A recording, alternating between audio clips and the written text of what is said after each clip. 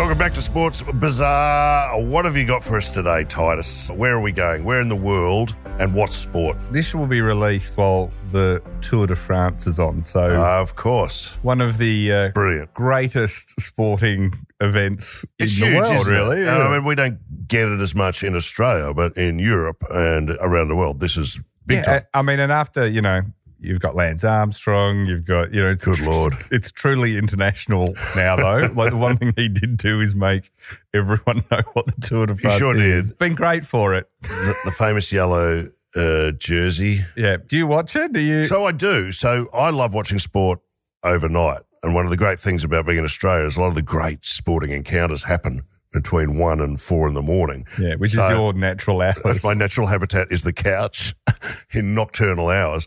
But I love it. To me, the greatest sight in sport is the peloton going down. Yeah. You mean not downhill, like as in crashing? When the peloton goes down, it's just... Like when the lady held the sign across when the lady... And this is what it gets it. They've got a million ways to take the peloton down. It's usually a lady with a sign or a Labrador. One dog. Here's a tip. If you're going to the Tour de France, put your dog on a leash because that is enough to frighten the horses. But don't you think that lady that held the sign, and people don't remember, she held the sign to the camera, but she had her back to where the peloton were coming. Yes. And they ran in her and they all fell over. So if anyone hasn't seen that, it's on YouTube and everything. Yeah. Her whole aim was for people to see that sign. I think it said "Happy Birthday, Grandpa" or something, right? She couldn't have got more people to see that sign if she hadn't taken out the entire... Did she get hate mail? I think she was almost arrested, I think. I think she had to go into some kind of witness protection scheme. The thing I think about the Tour de France that is the thing that people who haven't followed it intimately from the beginning or know its history, or there's sort of this sense that it's always been a bit dodgy, and then Lance Armstrong came out and made it massively dodgy. Confirmed it. Well, confirmed it, but there's also this view that he was sort of this, next level anomaly that came along. When really, the more you understand the history of the Tour de France, the more you realise he is a continuation, not anything new at all. Right? The latest in a long line. He's the latest in a long line. They have like grid girls too. We're not allowed to have them in motorsports and all this stuff. When someone's got the yellow jacket on, they crack open the magnums. But it's France. They haven't had a president who hasn't had a public affair in since the war finished. And why is it so big in France? What's their connection to cycling? Well, cycling was always big in France from very early on. I mean, a lot of these European countries, America sort of, the bike being invented, mate, people could travel, because horses were expensive. Yeah. And then cars took off in America pretty quickly, but a bit slower in some parts of Europe. So the bike really became a big thing. And then the cycling was big from early on. So what I thought we'd do is, given that Tour de France is on, to really understand the Tour de France, I think there's 2 episodes for us to do here. Okay. The first that we're going to do is the beginnings of the Tour de France, because if you understand the beginnings of the Tour de France, it all makes sense. And then Are we talking penny farthings? Was the first Tour de France on penny farthings? You could ride a penny farthing or a unicycle while juggling. No, that was normal bike. A unicycle? What about a goodies-style bike? A tandem, free. You'd watch that, wouldn't you? I would definitely watch that. Put the whole team on the one bike. I like watching the ones where it's an adult and a kid, and the kid halfway in just starts phoning it in. So what about a basket on the bike? Why don't you make them deliver papers or something while they're doing it? Uber Eats. I don't know. Well, I think Uber Eats is how they train now. I think, it's a matter. An Uber Eats team in the Tour de France. Wouldn't that be great? It's about time. Yeah, you got to stop off, deliver, and still take the podium. I would do it. Well, second episode we need to talk about, so we won't talk about this today that much, but I think the second one we need to do is cover doping. Because that is its own episode. They've stamped it out now, haven't they? Mate, it's the cleanest sport. We're for shame, but we'll even cover why there is so much doping. Did you ever take up cycling yourself? I thought you were going to say I've ever taken up doping. To get through some of these episodes, I'm off my chops right now, to be honest. I grew up riding bikes, because in my day it was BMXs though, right? That was like, If I was in the Tour de France, I'd be a climber. I would excel in the Pyrenees. When we get to the real steep stuff. Yeah. Well, you've got powerful thighs. I've always said that about you. And my bike would be going from side to side. You know that move? Why do they take their tops off? They get hot. Oh, boo-hoo. Well, the first Tour de France didn't have hills. Did someone have a motor? Later on, there was been talk of there'd been little motors put in the stem of the bike, the seat stem, but there's some doubts of whether that's actually 100% true. Sorry for answering dopey questions, but I don't know much about it. Doping questions or dopey? How can you can rest on a car which is going 30 Ks? Well, not really. Someone like in the Italian tour recently, they were resting on a car for a few seconds and got disqualified. So you're actually not allowed to. Now, shock horror, you'll learn the fact that it's against the rules doesn't always stop people from doing what they're doing. So let's go back to 1903. So this is the first ever Tour de France, 1903. This is when it started. And what happened? Just a bunch of guys sitting around decide got a bit of time on their hands? To understand the Tour de France, this will make all the sense in the world to you. Think of the Tour de France of how it started. It started as a marketing exercise for a magazine. So if you understand it's a marketing exercise from the beginning, with pure commercial outcomes and just caring about how it looks, not what actually happens, you'll understand everything that happens from here on. It's kind of like how Red Bull sponsor events. Like, then, they have the air races and stuff like that. It's just designed to promote a brand. Yeah, so there's a newspaper called L'Auto, French cycling newspaper at the time, and its numbers are plummeting in circulation before 1903. It's struggling, and it's losing against its competitor, which is Le Vélo, the number one cycling newspaper. And why? Why is it better? It's the other one is older, more established. Le Vélo is the premier brand. Been around, L'Auto's the up-and-comer, but is having real trouble getting any traction in the market.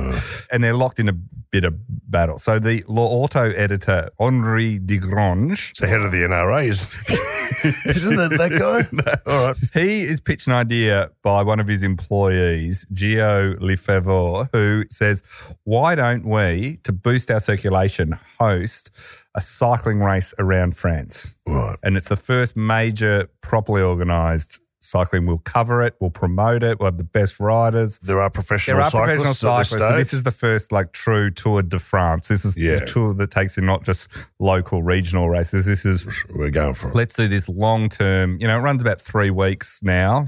So let's really do it properly. 1903. What are they wearing? Lycra hasn't been invented yet. The bikes have no gears and they're heavy. You got to remember this, right?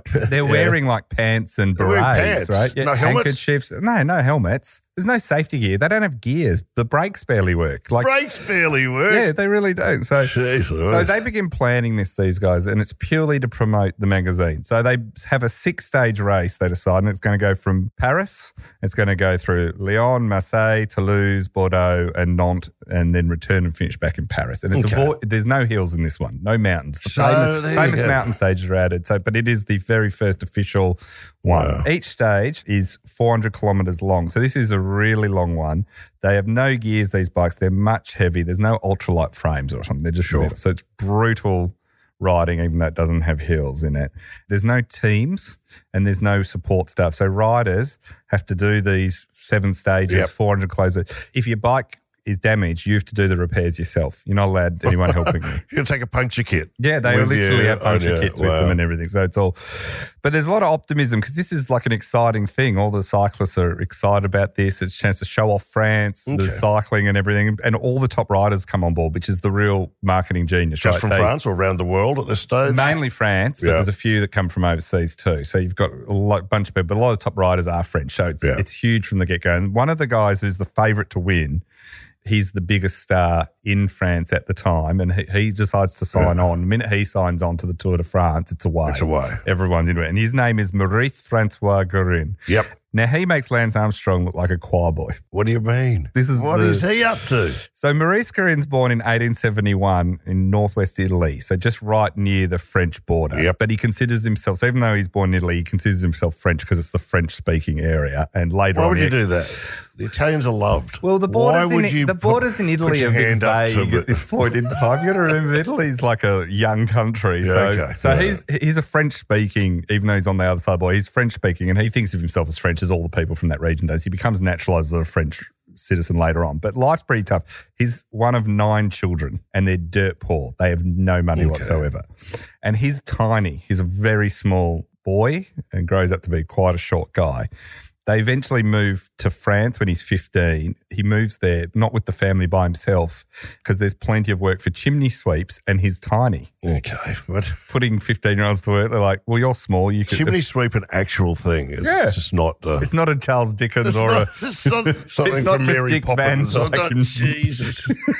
In fact, I think we should bring them back because there's a lot of kids that have got loose time, you know. Get them off the iPads. Here's my get card. them down to chimney. Here's my card. If you need your chimney swept.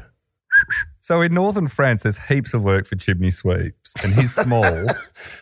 His family agreed to have him smuggle across the border. How many chimneys could you do in a day? Was there a season? I don't think there was exactly child endangerment laws then, so they kind of work all the time. And do you do it from the top down or do you start at the bottom? You're going to be shocked. I've never cleaned a chimney in my life. Do you give them a quote or is it all the same? I'll ask the kids when I get home because I just set them up.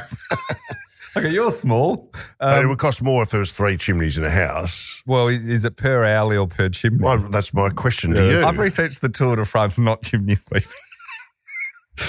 So I'm just going to be honest with you right up front. Just imagining coming home at the end of the day with soot on your face. Hi, honey. Well, I'm home. He doesn't have a honey. He's 15. And listen to this. His family agreed to have him smuggled across the border to go become a chimney sweep. He wasn't legally allowed to do it. It was a coveted position, like there was a doctor. such a desperate need for chimney sweeps that people would smuggle them across the border from Italy, these kids, and in return his family for agreeing to let him go with these people who ran the chimney sweep business, you know, like they gave them a wheel of cheese. That is the most French thing ever. Yeah, they gave him a wheel of cheese and said, if you send... Give me a kid. Yeah. He's got to clean our chimneys. Give him a wheel of cheese. If you give us your kid to come him a clean 10-pound chimneys, we'll give you a wheel of cheese. And his family said, absolutely. And so he's off with these guys he doesn't know to go smuggled across the border and he's in France cleaning chimneys. I saw a fight in France over cheese. It sounds like I'm making that up. It's the most French fight ever. Yeah. It was at breakfast and it was over a Roquefort. It's an unpasteurised cheese, but much loved by the French. And some guy cut it wrong. So I swear this is true. So he's got a cheese and he's cut the middle out. So I think you're supposed to, like a piece of pie, take it like a piece of pie. Like that. He's just whopped in it and take the middle. A guy has reached across the table and cold cocked him, punched him to the ground, and the prevailing crowd said it was deserved. Yeah. Like they weren't angry at the guy. No jury in France. Every jury's like 2 seconds in, they're like, they really like the not cheese. guilty. So the wheel of cheese makes smuggle sense. a chimney sweep across the border and give him some cheese. But I love the family they go, can we take your 15-year-old son away, smuggle him into another country to clean chimneys? They go, what do we get for it? Wheel of cheese. Done.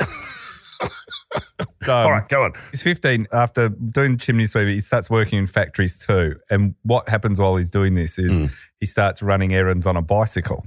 So this is his first introduction to being on his a way bike. to a chimney sweep. On the way to, so he suddenly realised he loved riding the bicycle and he was quite good at it. And so he suddenly started riding in regular amateur races. And what type of bike is it? Like they're these heavy metal bikes, I don't know the ones. Nothing like you would see today in a modern bike, right? These are heavy. Like the ones you see in the typical French where they've got a baguette in the basket. Yeah, very much like, and mainly they're just heavy and you have to repair them yourself. There's he suddenly starts doing these amateur races and doing quite well.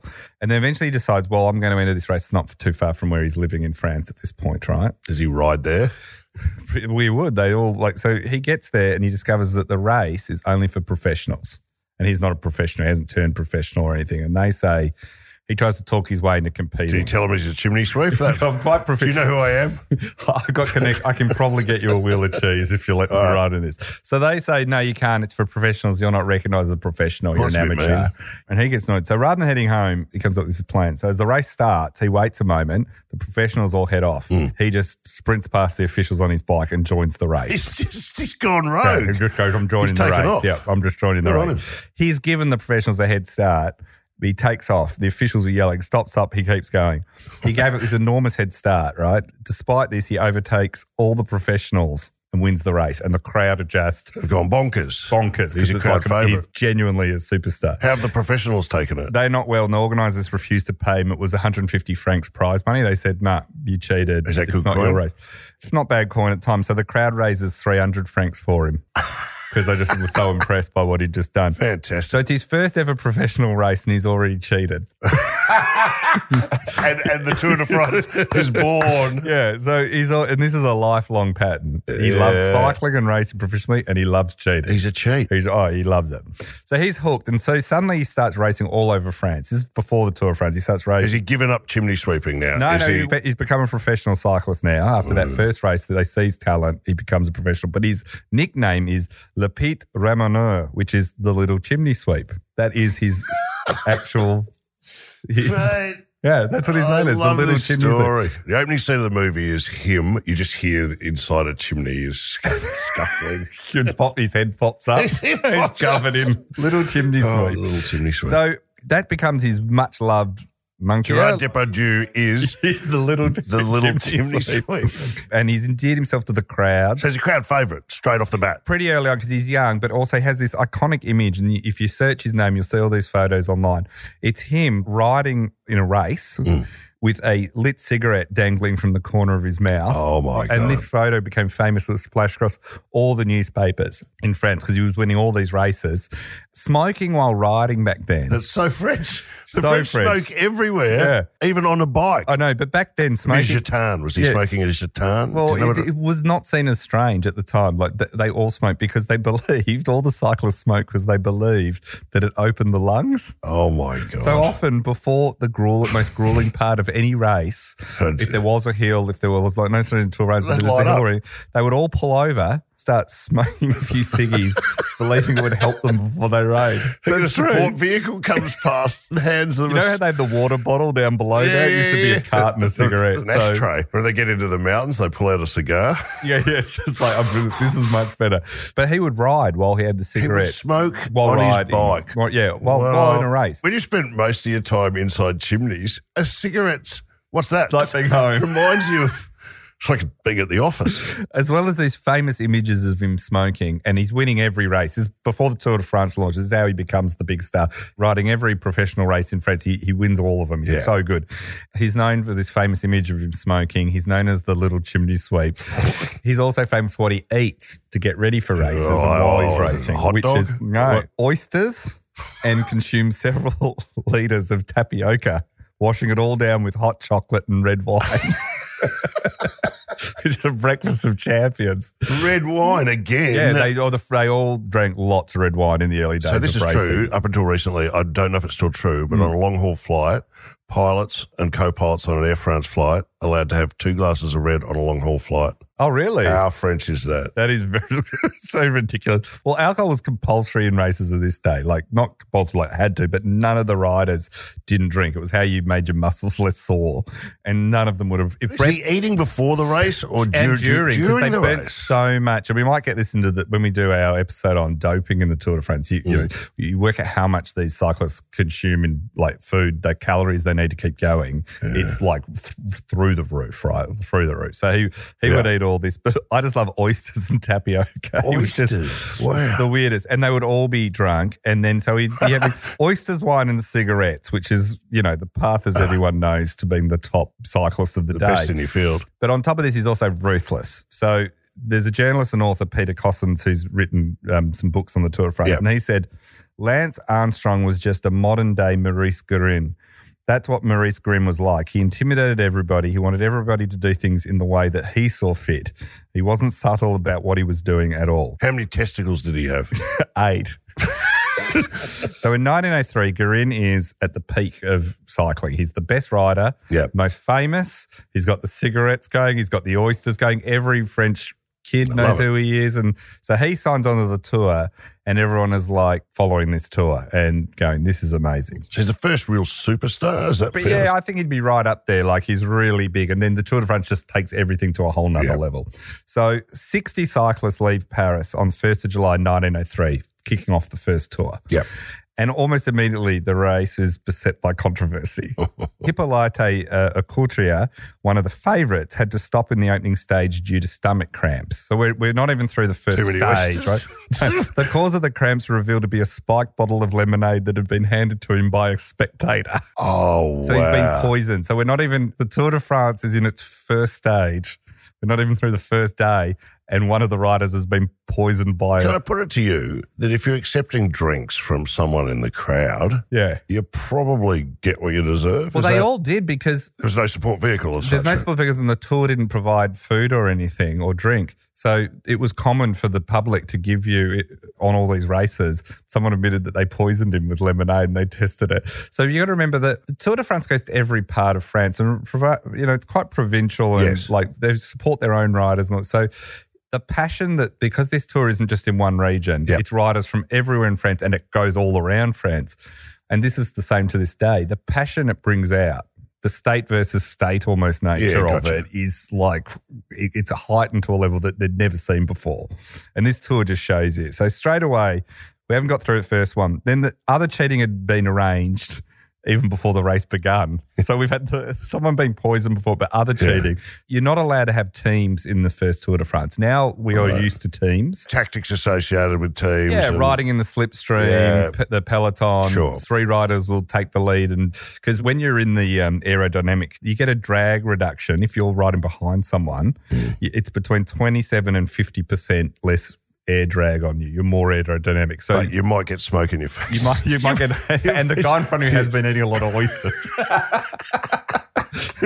Wow. All right. So you don't want to be too close. No, but so that's the whole thing. You ride in their slipstream. This makes a huge up to 50% reduction in wind reduction. Yeah. So that's why the person in front gets tired and they swap around, right?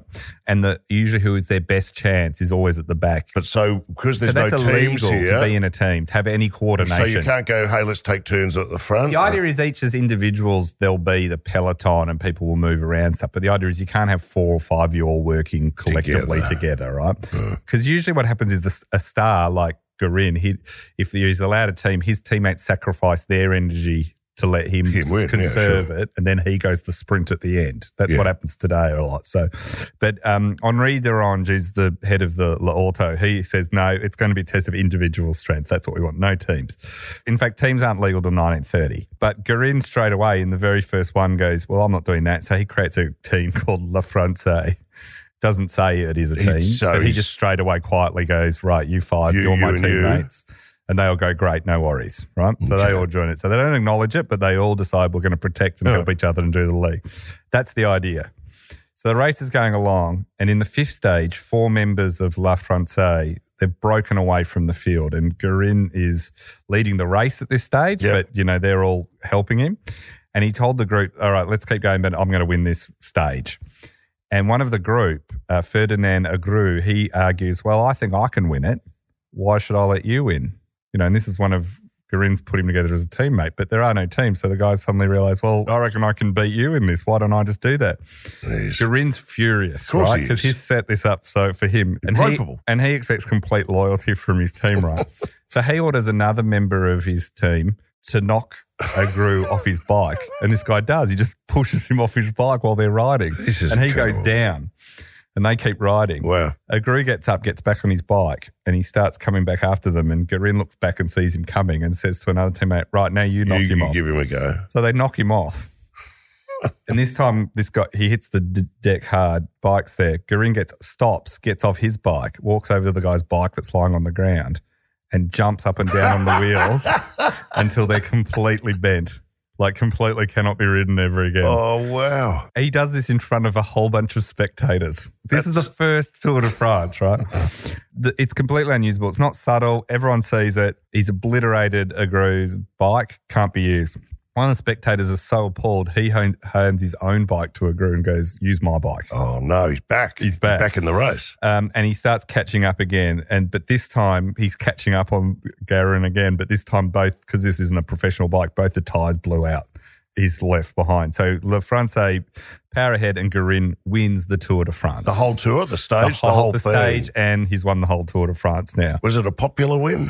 Massively popular because he's the star. Aigru, though, he's not about to let this injustice stand, right? So he goes to the organisers and goes, I got witnesses. Here's all these. This guy lent me his bike. These guys all saw he trampled my bike. Knocked me off my bike. Yep, here's the bike. It's ruined. I've got witnesses. I got everyone. By the way, he formed a team. Did he say that? We were part of a team because he just throws everyone under the bus. Organisers listen to it and go, we don't want to know about this. This has been a massive success. Garin is the biggest star in the world and he's won it. Wow. We don't want to know about it. It's a marketing exercise. It's about boosting the circulation of L'Auto, not Correct. a Job sporting done. competition, really. Yeah. It's a marketing, number one. Secondly, sporting. And he's a chimney sweep. Yeah, so they completely ignore it. They just go, whatever. And just that's a pattern of behaviour that this is what I'm saying. went on for some this is time, what I'm saying. wasn't it? From the first one, the first winner of the Tour de France. Do they have a yellow jacket at this stage? Or is that's a later invention? Yes, later. But in their mind, they've run this big marketing exercise. It's been a big risk, cost them a lot. Garin has won, the biggest star. So they've run this highly successful race. The biggest star has won. This guy saying, yeah, but he cheated. They don't want to know. They never mention it because they're the newspaper too. So they just don't report it. It just never, and they don't reverse it. And Garin's the winner.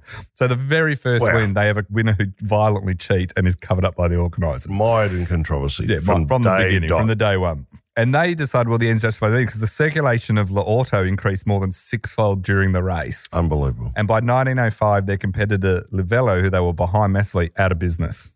Doesn't exist anymore. Job done. It works perfectly well. Fantastic. So that's the first Tour de France. Wonderful.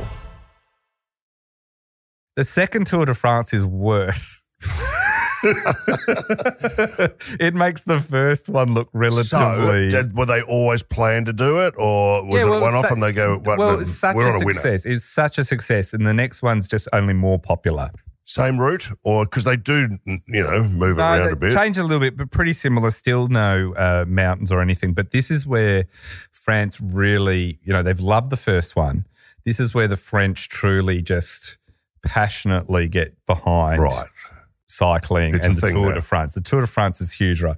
But it's this is, I would argue, almost the most disastrous tour ever run, and it almost kills it. 1904. So it's an absolute beauty. You're going to love it. The second Tour de France, it kicks off on the 2nd of July 1904, and it's pretty much the exact same route. They don't really tinker with the success because it's such a success.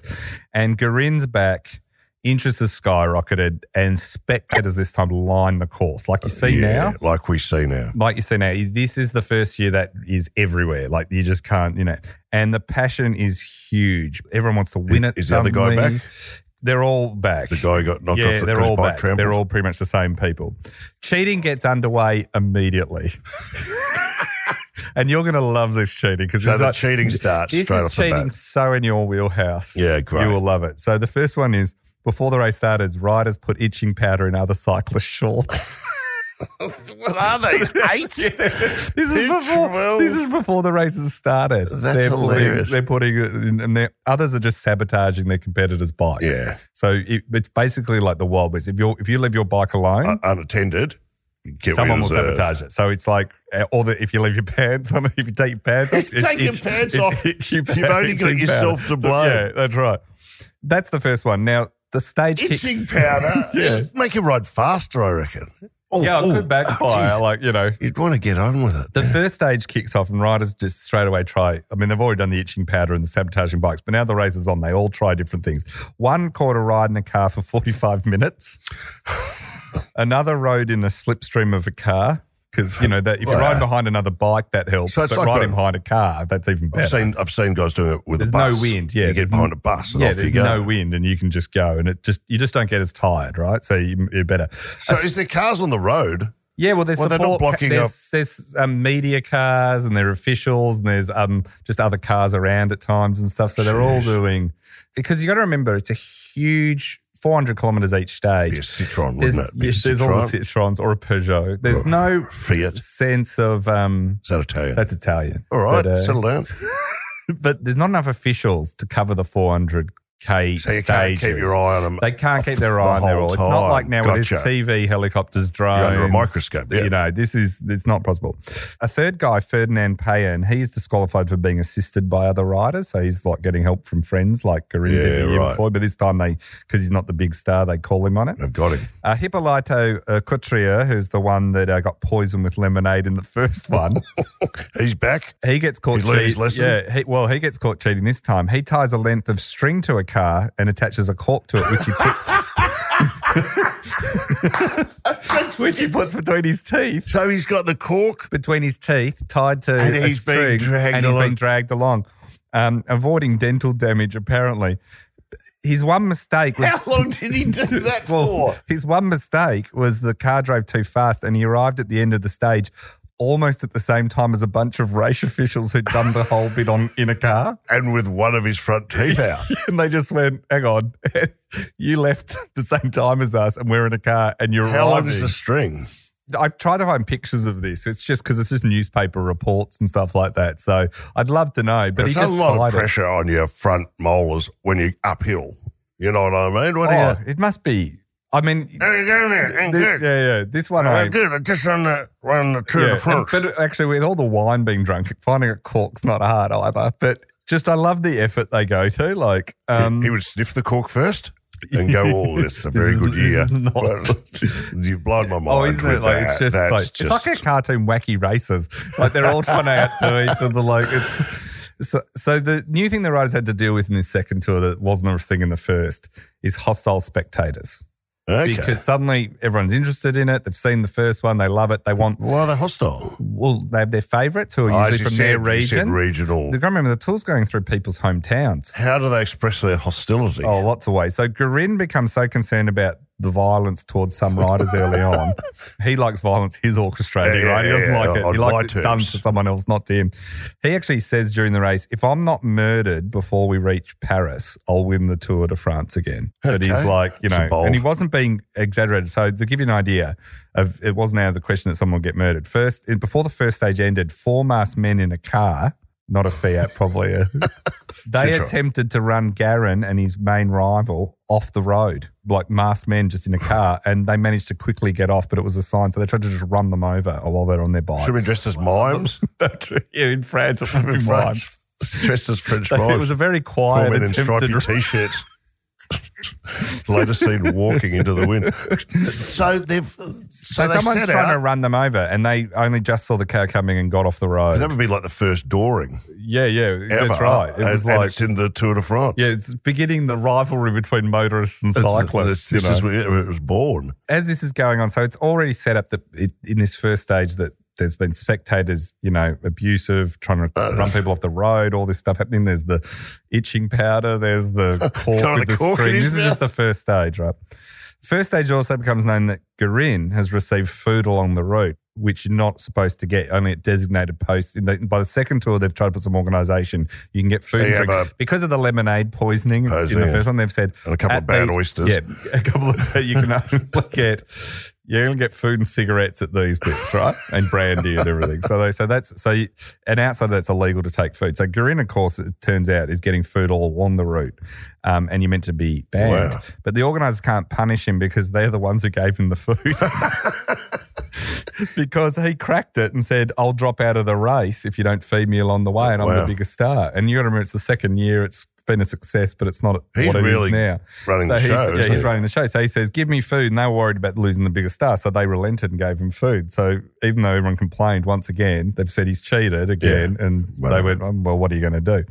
So only one stage of the 6 stages of the 904 race has been done at this point. Wow. The next stage, the second stage of 904, this is the most dramatic stage in the history of the Tour de France, I reckon. Oh, I'm so excited. It's between Lyon and Saint-Etienne, and a guy called André Fieux was pushing ahead of the field, and he enters his hometown along this route. The townsfolk had obviously lined the roads to cheer him on, so they watch him go through, and he's leading, and they go, "How good's this? Our guy from our hometown's just driven through and he's leading." So they then decide, well, why don't we help him out? So as he passes, 200 of them then blockade the road. They wouldn't let any other rider through. What? So he's getting this lead while they're blocking the road. They then begin to attack the riders, not just blockade them, attack them. And soon a riot breaks out with the townsfolk yelling, "Kill them," as they rush the cyclists. What is going on? It starts being full hand-to-hand combat. It's a riot. But the townsfolk have got sticks and they're trying to literally kill the Tour de France field just because their rider's gone ahead. Gio Lefebvre, who's the guy who suggested to his boss we should have a Tour de France, he's riding along, comes up to this and sees this barricade, full pitch battle. I'm talking people get really hurt, right? We'll get into some of the injuries. Like Les Mis. It's like storming a barricade absolutely. Like it's the French in all their revolutionary glory, but it's they are punching on as much as you can imagine. And the cyclists are literally fighting for their lives. So Lefebvre pulls out a gun and starts firing shots in the air until the mob disperse. Oh, my God. And nails him. So the brawl's no laughing matter. Garin sustained a hand injury and had to finish the stage using only one hand. Another Not rider. his smoking hand, I hope. That's why he had that out of his lip. That's my oyster hand. Another rider, Paul Gerby, he's left unconscious on the side of the road with his fingers all broken as well, and he doesn't get to get up. He lives, They but he broke doesn't. his fingers? Broke his fingers and knocked him unconscious. So then they have to clear the blockade because they've built a mini blockade across the road. I've often wanted to do that to cyclists, I have to say. Oh, I'd love it. I don't think you've lived if you haven't manned a blockade at some point in your life. Jesus. Well, wow. So the blockade has to be cleared so the riders can carry on. Finally clear this blockade. Meanwhile, the other guy, the town folk have done this all for, he's kept going. He's off scot-free. Andre Fier, he's off for the races. He's off. He's literally off the races. How much time do you reckon they've lost? Oh, I reckon they lost like half an hour plus. Like it was like a full pitch battle. In France, it's called the Battle of Saint-Étienne. It's called a battle. Wow. Yeah, I mean, in the middle of the Tour de France. If Gio Lefebvre hadn't showed up and started shooting his gun to disperse the crowd, someone would have died. It's almost would be laying reefs there once a year. Yeah, that's right. As the riders like Flanders fields. But so they get through the blockade and they continue on the rest of the field, only to find another obstacle. The roadhead's covered in nails and broken glass. I was going to say, when are they going to put the tax down on that? So they literally done that. So the whole field, they've let their guy go through, and the whole field suddenly get punctures and delaying them even further because remember they've got to do their own repairs. Oh my God. So the second stage finally finishes that night. The confusion's so great at the control post. So they have the thing called control, which is where you have to check in at the end.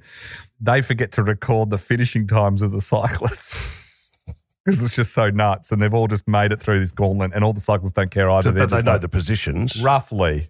But but they don't know. And everyone's just so glad everyone's alive, like at this point, right? It's not like it's total madness. Riders say the whole stage should be voided. Well, I would have thought you'd call the race off at this point. But the organisers go, nah. Play on. Play on. So you'd think that after that things would settle down, but then we get into the third stage and it's no better. The Tour enters Nîmes near the hometown of a guy called Ferdinand Payan, who's the one who'd been disqualified earlier for getting help from teammates. Yeah. They want to demand that he be reinstated because he's from their hometown. Or none shall pass. His fans, they demand to be overturned and the race organisers say no. So they barricade the road again. The locals take it. I'm seeing pitchforks. I'm seeing flames. The result was that the crowd barricaded the road to stop the entire tour. So they don't let anyone go. They're like, well, if he's not reinstated, the tour's not happening. Yeah. And they begin pelting the riders with rocks. Several are injured. So this is the second day in a row that there's a barricade and they're coming under attack. What? They don't stop it. The organisers step in and brandish firearms again to disperse the crowd. What is going on? Each stage is now beginning with the traditional barricade and the brandishing of the arms. You need to be armed. Yeah. How badly do you want to win this race? Why don't all the riders just go, you know what? I like cycling. Yeah, but this is not for me. That's enough. Yeah. Enough, guys. It seems what is amazing in all the things you're chucking rocks at me. This guy got knocked unconscious. You've broken all my fingers. One of these things happens in any modern sport. Four guys in masks tried to run me over in a car. Yeah. And they're all still going, I'm done here. But you know what's amazing about this is at no point does anyone seem to occur to them to stop the race. Like they ask to void the stage, but they don't ask the race to stop. They just go, just void that stage. Is this why they move the race around eventually to avoid the areas that, I don't know, I think they spread it more around for tourism, but yeah, I mean, I actually miss the barricades. I think they should bring these back. Should, just for old times' sake. Yeah, because everyone complained about that lady holding the sign. She's mucking around down the shallow into the pool. Exactly. So the tradition of a barricade. This is madness. Oh, it's madness. What you're describing is not a sporting event. No. It's a true Herculean rites of passage. Was he reinstated, the guy? No. They clear him off with guns. Just clear him off. With guns. Seriously, at gunpoint they say, we're not reinstating him, we're going to shoot you if you don't move. And they move. Another emerging tradition is then observed when the riders encounter even more nails and broken glass all over the road. Most of them have to continue on foot carrying their bikes. I was going to say, that's what you do, isn't it? Yeah, because they all have to do their own repairs. So that's another day. So most of them hadn't had a chance to cheat in this stage because they're just avoiding angry mobs.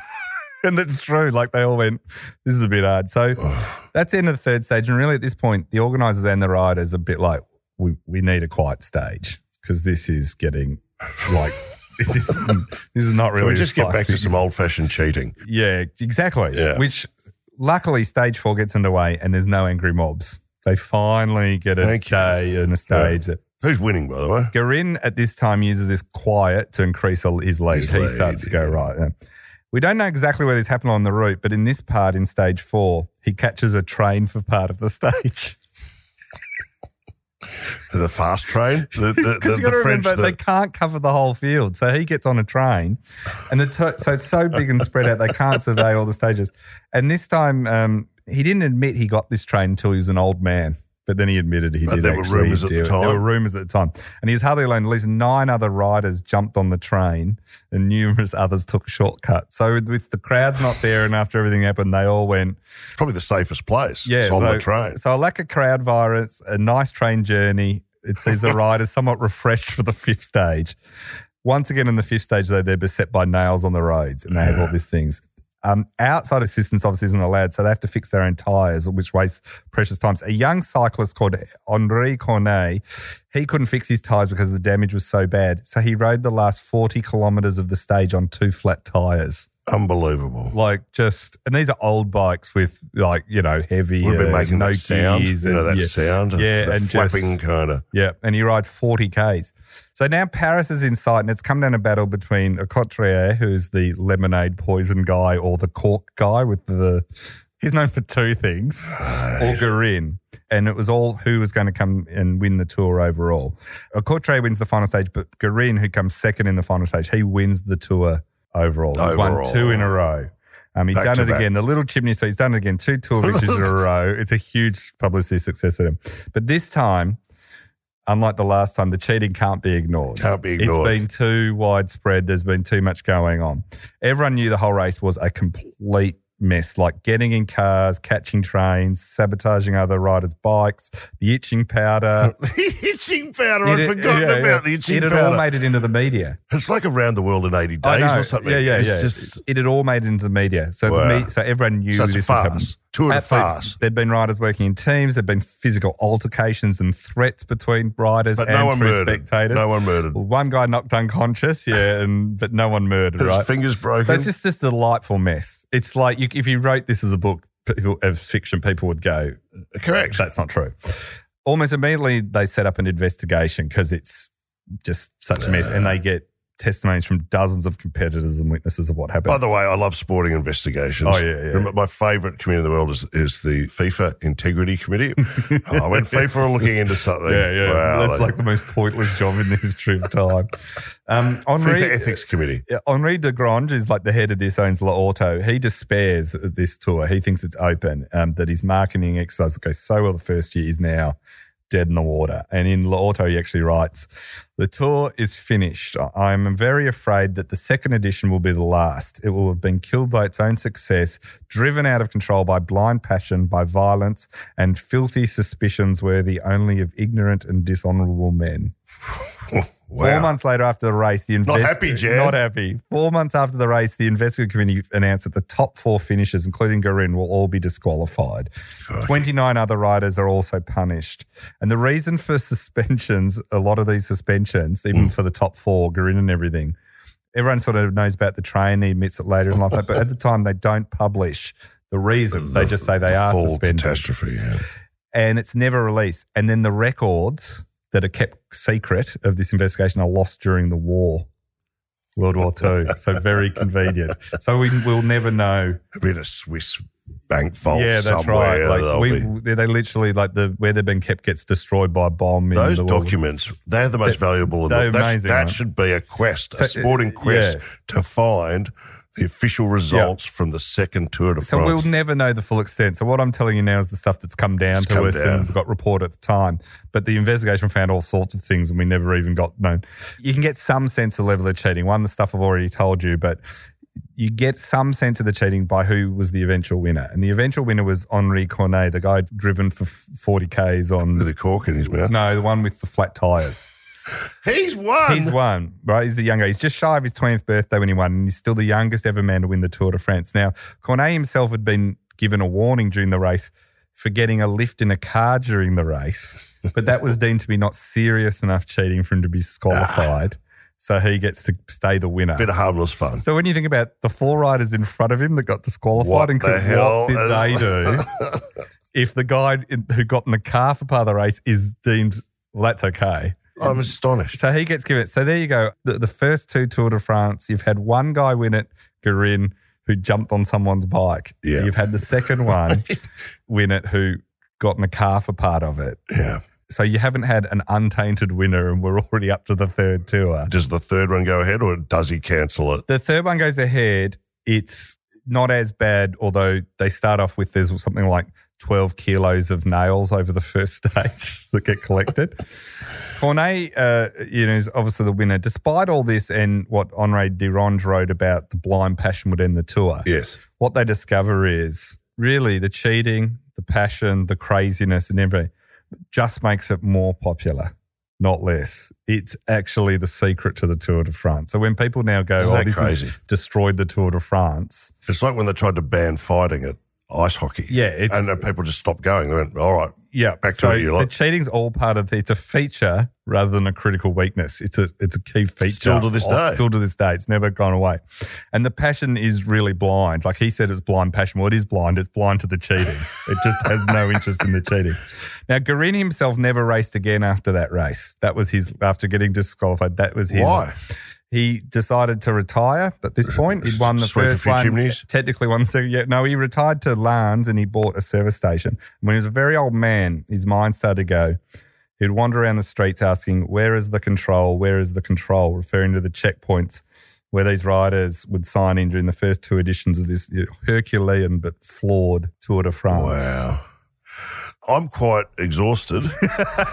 I'm going to go and put some itching powder. Well, the benefit is our next episode, we'll continue on with the Tour de France, but our next episode that we'll put out next, yes, which would help you not feel tired, is about doping. Doping.